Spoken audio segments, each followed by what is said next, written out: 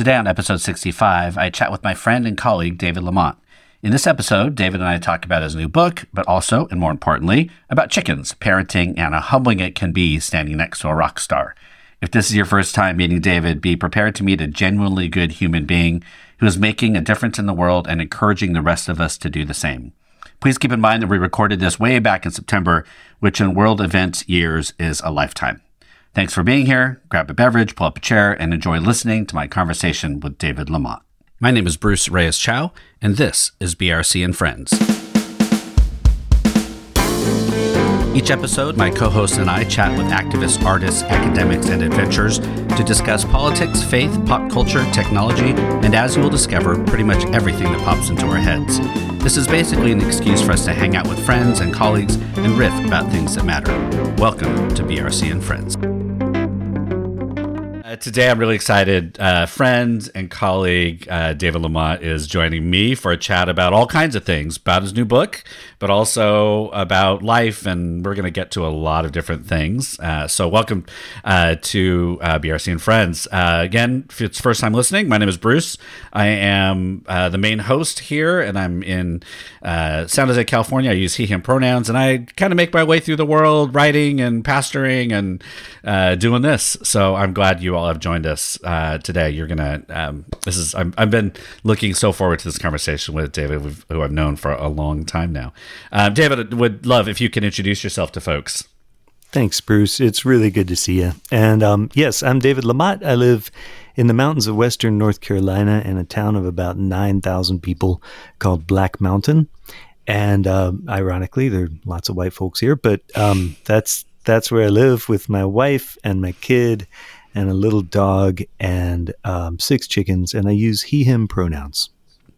6 chickens. I want to get chickens, but my wife is mean and probably wise. There are a lot of things that, well, we just got back from Australia, and I desperately wanted to bring a kangaroo back, but Robin's like, I think we can't do that. I'm like, oh. Yeah. Man, practical people are just hard. I'm married to one of those too. But yeah, I love the chickens. They're not, don't go into it thinking it's a good investment. I know. It's not going to save you money on eggs, but they're really sweet. I just like them. And I have to say the eggs are much higher quality than anything I could buy at the grocery store. So, well, it's so interesting when you travel to places that the food industry is different and how much like eggs look and taste different. Yeah, and totally better. True. Totally true. Yeah. In Australia, yeah, absolutely. It's wild. I have some friends. I have a friend actually who is apparently doing a live Instagram today, whenever we're recording this, with a bunch of chicken people, and they're all getting on and to talk about their chickens. And she says it's super ridiculous, but they love it. And yeah, I think chickens are kind of one of those things where it's like, that seems like such a great idea. And then you get into it and it's like, oh, it's like a lot of work and you're not saving money. Yeah, you're probably losing money. I gotta say though, once you get it ramped up, it's really not all that much work. And we've had them for like 8 years. We're pretty hardcore now. So do you get attached? Like because how long do chickens live? And how long are they? I don't want to say useful, but like how long are they laying? Productive. And like productive, yes. Is a good clinical term. How does I would just be sad all the time. Yeah, so they do like sort of 4 or 5 years is how ours tend to run. People say 3. That's a long time. But actually I saw a news story the other day that somebody had a 20-year-old chicken. So wow. But they definitely only lay for about 3 years. So our particular flock is slowing down a little bit, but we're going to have them forever. And, we have them till they get old and die. And then we bury them in the yard and get new ones. And they're kind of sweet. I'll tell you an interesting thing about my experience of chicken farming is that we could go about. I know exactly. We will get to the book all day. Maybe you should join my friend in their chicken conversation. But did I get on the wrong podcast? Sorry. Yeah, but could be. Anyway, so when we first got chickens, we got a broad variety of chickens, right? And they all look different and they lay different color eggs. And it's pretty cool. You get a bowl full of eggs and they're all different colors. It's just very nice. But our most recent ones, we decided we'd be all practical. And Mason, my kid, is the chicken farmer in the family and makes the big decisions. So this time we decided we would be practical and get good layers. And we just got 6 that look alike. And the problem is you can't name them and like get to know them. And like, unless you want to put little rings on their feet, I suppose there are differences, but they're super subtle. Right. So I'm less attached to this flock than any flock we've ever had. We've had several flocks, but these don't all have names and personalities that I discern as easily. Because for the earlier chickens, for real, they have personalities, and you get some of them are happy to sit on your lap and cuddle, and some of them are a little tougher on the other ones, and some are dominant, some are submissive. You see all kinds of things, but these guys, these ladies, I should say, are all the same. So to me, that's awesome. Well, welcome to the episode of What the Cluck, my new podcast on chickens. Apparently, that's where we're headed. I hear you also write books and you do music and all kinds of things. I do some stuff. You do some stuff. Yeah. I mean, I think we have. Who knew that we would kind of be in this kind of kindred space of just doing lots of different things. I mean, we should talk about that at some point. But you have a new book that has just kind of come out. You are changing the world, whether you like it or not.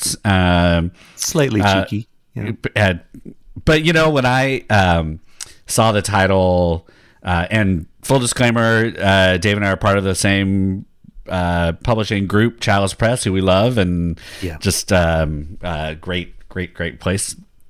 Go to their site and buy all their books. I was like, that's very much a David Lamotte title. Like, it felt like genuine to who you are, and I can tell you why you're amazing later. But tell us about the book. This is not your first one, so.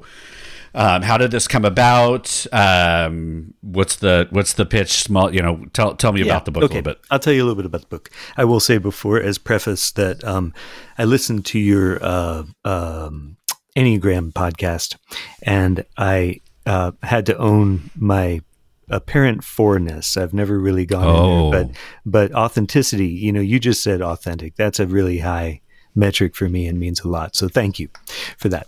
So.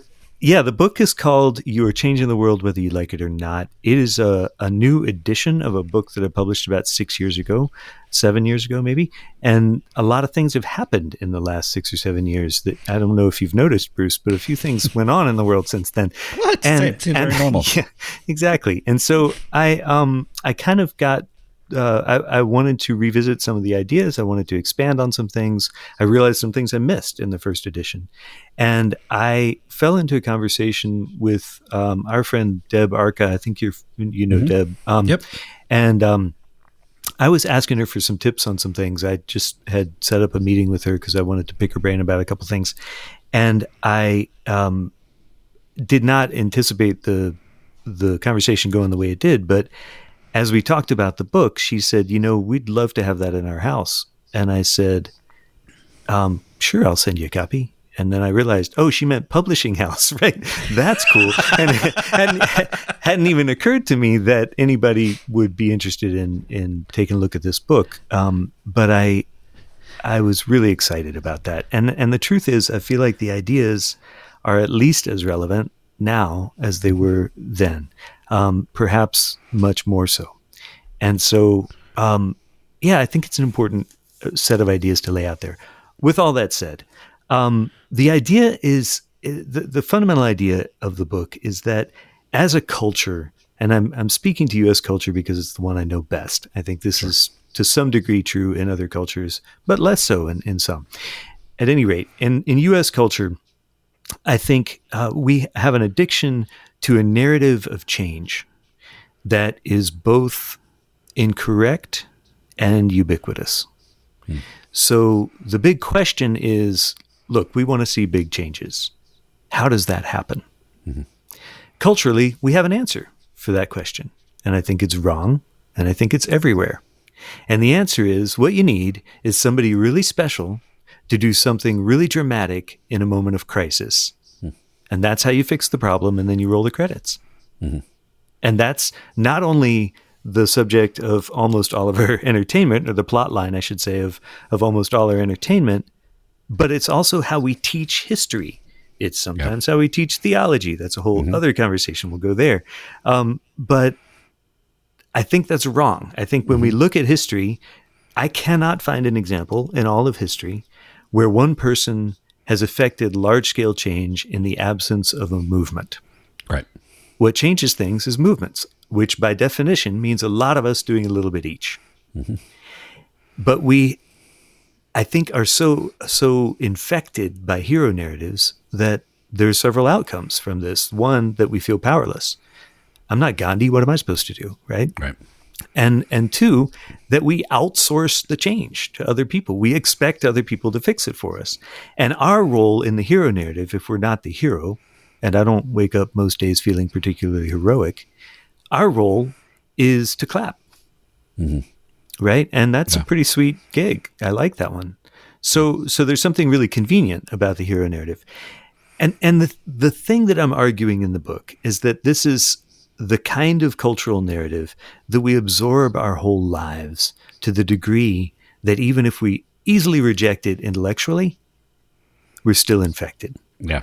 Like racism or any number of other problematic patterns in our society and in humanity, once you realize there's a problem, that's just step one, right? Like deprogramming yourself from a lifetime of soaking in this is a lifelong excursion. Right. So that's really, it's looking at historical examples of ways that we tell stripped down stories of movements and make them into hero stories in order to make them more palatable for ourselves. And the syllogism we end up with is heroes change things. I'm not a hero, therefore I don't change things. Right. Oh, and we, Americans love that kind of independent, like the person who strikes out on their own and does these amazing things. I mean, we just rugged individualism. Rugged all individualism. About it, I mean, it's like, right. That's. I think that's probably the takeaway from this book, and previous, but is that whole idea that we're all peacemakers, we're all, that this lowercase hero thing, right? That we're all part of this, and that there's responsibility and work in that. Like it's exactly. It's also not something you just kind of like, I'll do a little bit, but it's actually no, you're taking your place in the movement seriously. Yeah. I mean, I would say yes and to the last part, Bruce, right? Because it's also trying to give people an achievable path into the work, true. Right? And I think, yes, we take it very seriously, but actually the way you start anything meaningful is by doing just a little bit, right? Yeah. And you see how that goes, and you get more connected, and maybe you're drawn into doing more. And my sister, Kathy, years ago got kind of interested because she was troubled by the brokenness of our death penalty system. And she started digging more and more into that. And she had a pen pal who was on death row and got to know him fairly well. And she ended up becoming a paralegal. And then at some point said, you know what? I just need to do this. And at age 50, she went to Cornell Law and got a law degree. Wow. And now she's a public defender, right? But step one was pen pal and reading some articles, right? Yeah. And so it is, sometimes those lead to bigger things, but even if they don't, it matters to be the pen pal, right? The small things actually do matter. Right. Well, because I think that, we could fall into that trap that every path we take has to lead to something great. Right, which it clearly does not. It doesn't, right. I mean, it's like, maybe I just be okay with this part? Because I think we also have this, narrative of if you're not producing and increasing and, kind of building something, then you're obviously not being successful, whatever that may mean as well, which you're getting at. Yeah. And I think with our cultural, with our social responsibilities to each other, which is a thing, and we need to acknowledge and take that seriously. I also am very careful when I'm talking to audiences to try to remember that as we talk about this, political work and social work and work that's connectional and beyond ourselves and beyond our front doors, it's also really important. If you're caring for a sick relative, you are part of the movement, right? If you want to live in a world where people take care of their people, and all of your time and energy is taken up with taking care of your people right now, bless you. Thank you for helping to create that world, right? And it's enough. Like I want to just affirm that that's how this is your part of the work of loving the world right now. You know? Yeah. I think that question about what is enough, and actually taking that question to give ourselves permission to actually answer it, and to be okay with not this kind of super productive, like there's never enough. Because I actually think a lot of places would always just say, would never be able to say there's never enough, and would see it as limiting for me to say actually this is enough. When in fact, I think what you're saying is no, actually there's some liberation in claiming that space, and in the end, enough. In the end, I think that's for all of us to determine for ourselves, right? But I can't map my demands onto somebody else, right? Like if this, and I believe that there is a toxic ideology sometimes in movement work that martyrdom is really the way to go. This is our best pattern for for saving the world, right? And I think the world may need a few martyrs, but very few. It's often not our most effective strategy for helping, for making things better. Often, if you can stay martyrs in the work, right? We're all gone. And if we all end up completely bitter and broken, like, I'm not sure that made the world a better place. Yeah. Well, I do think there is this thing where we all like the version of movement making that we like. And if anybody else does it differently, then that's not, I mean, I think that's how do we deeply appreciate, but also examine and hold accountable all the different ways that we engage in this work.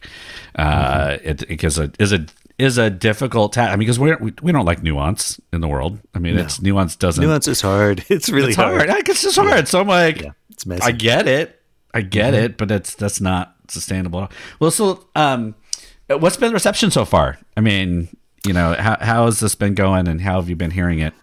Yeah, it's been pretty beautiful. I've gotten some lovely emails from folks that have written as they're working through the book. They kind of write at different points in the book and say, okay, so here's what I'm thinking about now. And they're like, okay, great. It's really fun to hear from folks who are kind of checking in that way. There's several churches who are starting book groups around the book, and that's fun. I'm just, man, goodness gracious, Bruce, you're a writer. You know what I'm struggling with here, but writing the study guide I think was harder than writing the book, and it's 19 pages long. And it's not out yet. Like I'm getting final reviews on it right now from a few friends before I send it in, but man, that was really hard. So and the book, I should say, is secular. I wanted it to be able to be used in public schools and universities and such, which the first edition was quite a bit. But the study guide is for churches. So it fills back in all the theology that was kind of hard for me to leave out when I was writing it. That's so funny that my book with Chalice, In Defense of Kindness, was secular. Yeah, I love that book. I've blurbed that book. I think we blurbed for each other. This is what we do. Yes. But I mean, I think that whole was like trying to get it. Folks wanted to keep going, well, you didn't talk about faith very much. I'm like, well, I did if you know who I am. Right. But yes, I remember getting my first edit version back and like, this is super churchy. I'm like, oh, is it? Huh, interesting. I didn't even like language or phrases. It was fascinating to do that. I'm just curious, like, what's the hate mail? Anything? Not lately. I haven't been getting so much hate mail yet. We'll see. It'll be fascinating to see. I have, I got some pushback on White Flower, the book, the kids' book that I did years ago. Sure. That's so good. That's in our... Thank you. The Klan rally that's met by a clown rally, which is a true story, happened in 2007 in Knoxville, Tennessee. And I put it to rhyme and took a few minor liberties in the telling of it. But basically told this story of what Walter Wink would call a third way response, creative nonviolence. Right. And I just think it's important to tell those stories. When somebody does something really smart and successful, we need to tell that story so we can learn from it. And I did have some people push back on that book, but then Essence magazine listed it as one of 11 books to talk to your kids about racism. And I was like, I'm good. I'm gonna. Yeah, I think I'm okay. I'm fine. I'm not in it for the awards. If y'all are good, if y'all are good with this, I'm okay. Right? So well, I was like, I'm fascinated by people who would sit down and be like, oh, this peacemaking and healing stuff is terrible. Well, actually, let me give credit to the critique. The one that I'm thinking about in particular. Somebody who had been in the work for a long time. Said, look, the drawings of the Klan in that book. These people are scary, and there's nothing funny about this, right? And I'm like, okay, I hear that. Yes. And did you humanize them too? Was that the idea? What I was trying to do was make fun of them in the drawings, right? Okay. So the drawings make them look rather ridiculous, right? And I was trying to take the power away from their established iconography, right? Right. And so, and I think we did that. And I think actually when I said that back to her, she kind of got it, but she still didn't love it. Yeah. And I get it. This is somebody who's been up against the Klan in very tangible ways. And I've encountered those folks a couple times myself, but I'm generally not in the way that she had. Right. And I honor her story, and different lives teach different lessons. So sure. Like I get that. Right. And I still think I can stand behind this. I think it's a good thing. Multiple ways of being part of the movement. I mean, that's right. So all the links to the book and stuff will be in there. Go get it and all that. But we share some other things in common, like we're parents and all that. How do you?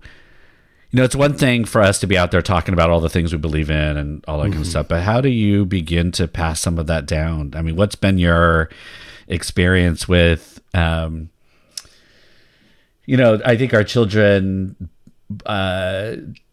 I'm not surprised that your child is a musician, right? I mean, folks would be like, it's surrounding him. It's all this. I mean, but all these other things, I don't want to be a how do you do it, but how have you experienced parenting and trying to pass on and live these things with your child? Oh man, it's hard, as you know. And I'll say I grew up in a house with a pastor for a dad, and a lot of focus on what the world needs. And, there were balancing time was a struggle for my dad. And I watched that and I learned some things, and I've fallen right into some of the same traps. And and in other ways I haven't, so I did learn some things, I think. But man, parenting is hard. It is not for the faint of heart. It is serious work. And I'm learning a lot from my kid. We are 2 weeks into high school. Oh, what? Yeah, we are 2 weeks into high school. People listening to this, you're going to be like, that you're lying. That cannot be. Yeah, it's amazing. So that's where we are. And I don't want to tell Mason's story for Mason, because I really want to honor that. But I'm learning a lot, and I'm grateful. Yeah. And it's hard, and that's, and it's awesome, and I'm not sure what else to say. I guess here's what I'll say. Early this summer, right after school got out, I took Mason on the road with me for 10 days to do gigs as my roadie and merch dude. Okay. And it was so much fun.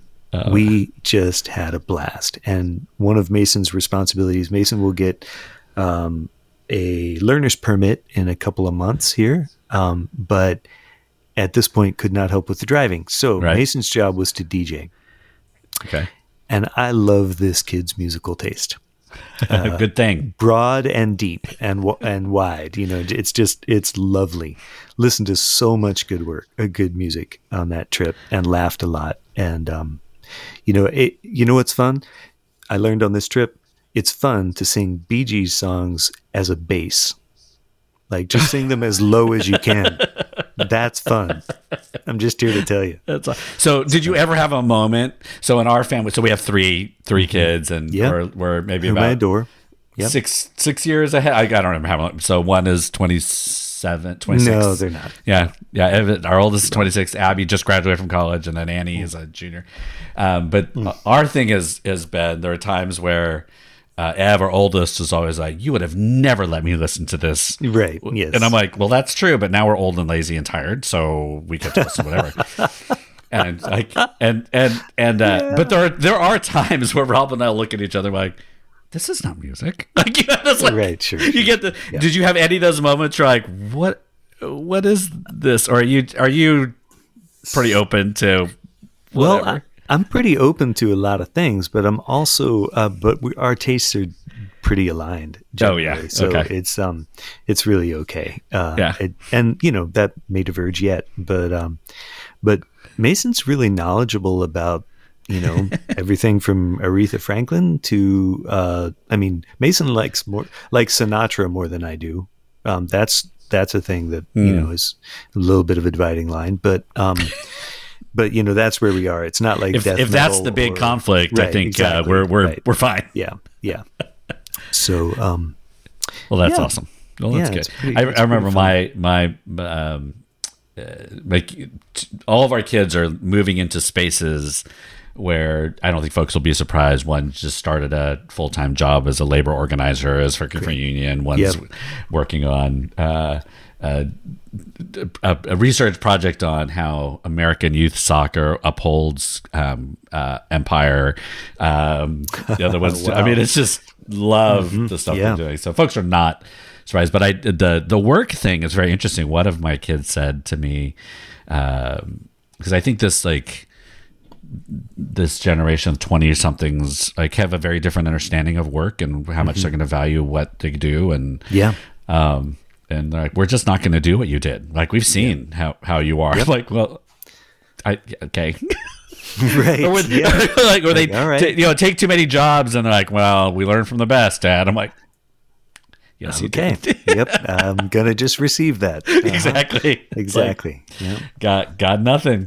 Yeah. It is. We have just a friend who just had a kid, and it's like, it never gets easier. It just gets different. It just gets different every time. I mean, we're at different things throughout this whole thing, but we're empty nesters now. So that's remarkable. Oh, it's lovely. I mean, we love our kids, and you've met them. We love hanging out with them, and they're lovely humans. But we're also like, sweet. Like, we're just doing stuff now, and now we just have our dogs that we have to worry about. What are you doing music-wise? So to give people a little bit of history? So Dave and I have known each other. We might be on almost 3 decades. That's what I was thinking. Probably between 25 and 30 years. Yeah. We met you at Montreat Conference Center at one point, and you were coming through the Bay Area. It might be more than 30 years. Wow. Sorry. Okay, go ahead. Sorry, Bruce. I mean, you came. Yeah, we might just be over because you were touring or something in California, and you crashed, and we were like, sure. And I think you crashed in our place for a couple nights while you were doing gigs out here, and so it's been a long time. And what I tell you every time we're in public is that you were present at the birth of each of our children. That was the I'm gonna get all weepy. Yeah. That was the CD that Robin chose. Oh my goodness, that means so much to me. The SS Bathtub played for at least 2. I don't remember how many of them, but awesome. And so so you have a very special place in our world, and so music is always. I know you've kind of got ebbs and flows, and you went away and studied and didn't gig as much and stuff. But what's the music thing happening now? What are you doing? Yeah, well, I basically went a decade between records, but I put out my 13th one last summer, which is kind of wild to say, and Bruce, I don't want to brag, but it spent like 6 months, in the top 40 on the folk charts. And what that means is that it was heard by dozens of people. Dozens. Like, and a lot of dozen. them liked it. And a lot of them liked it, right? So, a year ago now in September, I had the #1 song on the folk charts. So where does folk chart? Where do they play that? What are they like? The music exactly. industry. Like it can't just be radio anymore, right? It's radio and streaming. It's radio and streaming. Things. So there are folks who do folk shows around the country and in Canada and in the Netherlands and Germany and wherever, and a lot of them send in their playlists, and if you rank well on their playlists, then you get on the charts. So it's just a radio chart, and it's lovely. I don't mean to disparage these awesome. Kind and wonderful people who are playing my record. That's really sweet, but I also don't want to make it a bigger deal than it really is. So at any rate, that was kind of fun. I don't know that I've ever had number one anything before, and that was pretty fun. Yeah. And the song was called September Me, so it was very topical for September and did well that month. And so now I've been writing a lot. I've written 40 songs in the last 40 months because you have a Patreon page. Well, not anymore, but yes, So one of the things I do is I promise people that's right a song a month on Patreon. Yeah. And that gives me the accountability to prioritize writing. I remember. So I'm a patron. If you are not a patron person, get on over there and pledge and support David, but also anybody else. I was on Patreon, but I realized that most of my content is written. And so I moved over to Substack. That makes sense, and which makes total. Like I was trying to. Like I'm following you and like Heather Lynn and some other people, and I'm like, my content is not as compelling as these creative people. So all the people I support are like artists of other genres. But yeah, I saw that you were doing a song a month. I'm like, that seems like a lot. It is a lot. And for me, it's a lot. David Wilcox writes 3 songs a week. It's ridiculous. Sometimes 3 songs a day. But me, I've never been a prolific writer until November of 2019 when I launched Patreon and started writing more often. And boy, that was fortuitous timing. 4 months before the pandemic. So anyway, that's been really beautiful. So I'm writing a lot. I've got 2 compilation albums coming out in the next couple months that I'm on. One of them I can't quite talk about yet. It's not dropped, but it's really exciting. I get to be on this extraordinary compilation with a lot of my heroes as songwriters. Oh, awesome. There are 80 songs on this thing, and I want to talk about it. But anyway, the other one is I can talk about. It's called the Fine Tuned Music Project, and that's out of Western North Carolina, where they set up mentor pairs, basically with musicians in the mountains here, generally across genre, and asked folks to work together and create some art. Oh. And I worked with this young hammer dulcimer player who is actually the national hammer dulcimer champion. His name is Benjamin Barker. And Benjamin and I wrote a song together and recorded that, an instrumental song. And then we also, he played on a song that I had already written. And both of those songs are on this new album. And that's super exciting. It's coming out any minute. It's called Fine Tuned. And that's fun. Yeah. Collaborations are so interesting. And I think that, that whole, I don't know if it's even a genre, but just kind of what, like these different styles and people like doing things together. And I think it's, that's cool. I mean, that's one of the things my kids have definitely introduced me to even more. Like it's beyond just sampling and some other stuff, but just the way folks are doing things together now. It's amazing. It's pretty awesome. I actually met a young DJ from New York on a plane recently and realized that he was editing audio on his laptop while we were on the plane. And so I didn't bother him until we were touching down. He took his headphones out. I said, "Hey, working on some music there, and we started chatting and I'm going to send him some of my stuff. Oh yeah. Some stems, in fact, so that he can create some club stuff from my music. I'm so stoked. Top of the EDM chart. Really fun. Yeah. Well, it's really fun to collaborate, especially across media or across genre. And actually the most exciting thing I think I've done in the last year, other than the book coming out, was this project I did with Hannah Garrity, who's a brilliant artist from Virginia who you know well. And Hannah and I created a video for my song Look Away that I feel really good about. I'm really proud of. The song is, I wrote it long before Jason Aldean became a headline, but it's basically my answer to that. I wanted to problematize here. I'll go all academic here for a second. I wanted to problematize the conflation of being Southern with supporting the Confederacy, right? Which is all throughout Southern culture. And it occurred to me at some point that the anthem of the Confederacy, Dixie, says in the chorus over and over and over again, they say the quiet part out loud. They say, look away, look away, look away. Which is exactly what we've been doing for hundreds of years, right? Like, wow. And so I wanted to name that in my own song and kind of answer that. But I also acknowledge that it's really important to tell my own story and not other people's story, right? Sure. So I don't want to speak for anybody. Right. So the song starts out, my grandfather's own grandfather walked home from the Civil War from Virginia to Columbia, SC. I don't know what made him join up. I don't know what he believed, but his legacy has passed right down to me. Way down south in the land of cotton, stories here are not forgotten, except when we'd prefer to look away.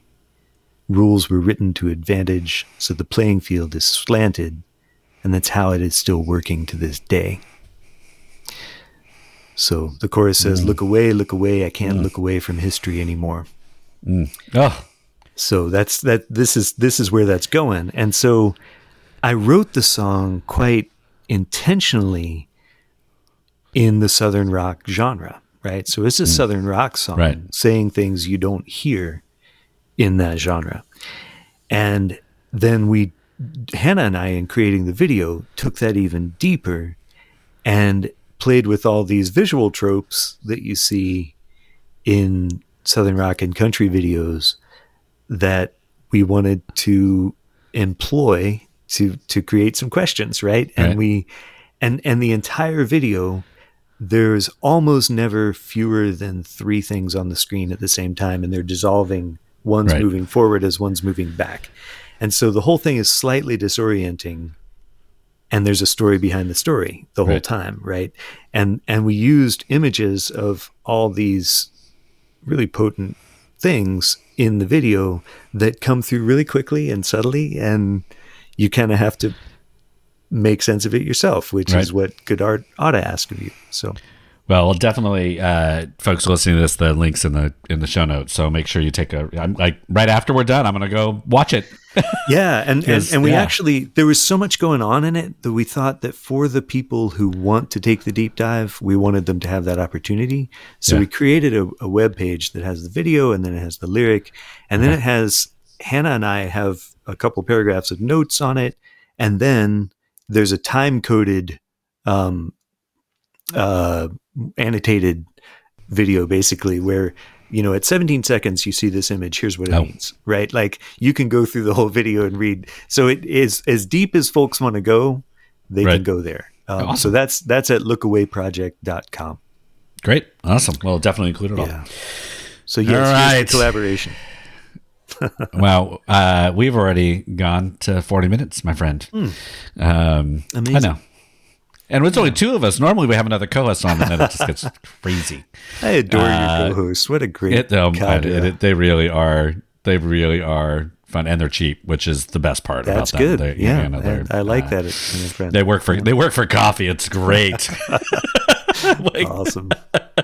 Tell people how to find you. I will definitely include all the links in there, but what's the best way to get in touch with you and find your stuff? I mean, the center of the spoke, or the center of the wheel, I guess, what do you call that? The hub? Yes, is my website, davidlamotte.com. And the only trick there is spelling Lamotte, which does not have an N in it, strangely. Lots of folks think that it should. Lots of folks say Lamotte. Lamotte. Oh, yeah, I always get tricked up with, is there an E or not? Yeah, there's an E, right? It's Lamotte. It's French, and we love silent letters, us French folk, So, yeah. And random capitals in the middle of the word and stuff like that. So that's right. And so, get over to the website and get onto Patreon, definitely for sure. And then there's a bunch of other links that we'll include in the show notes. It is always lovely to have you on, David. I have deeply appreciated our friendship and what you do in the world. You are, genuinely who you are, and it's kind of one of those folks. I think when people actually meet you, they're like, "Oh yeah, this is who I would expect," and that's that's exactly what. Oh, you know what? I just remembered a David Lamotte story I need to tell. Okay, lay it on me. Do you remember 2008? You were in San Jose, where I am now, when I was elected moderator. Do you remember? Do you remember the story? I remember it so clearly. Every bit, yes. So for those of you that are not involved with the Presbyterian Church USA world. I was elected moderator, which is a big deal to Presbyterians. Yes. Highest elected office, this thing. And I think you might have been singing or something at breakfast. I was doing a talk. You were doing a talk? Oh, okay. Mm-hmm. That's right. Yeah. And so we're standing in line, and I was just elected moderator. So I am the center of the world in this place. And this person comes rushing up, ready to shake my hand. And you were standing, and it wasn't for me. It was just the best. It was like, that's not the story I thought you were going to tell. Oh, is that awesome. It is that? No, I remember that.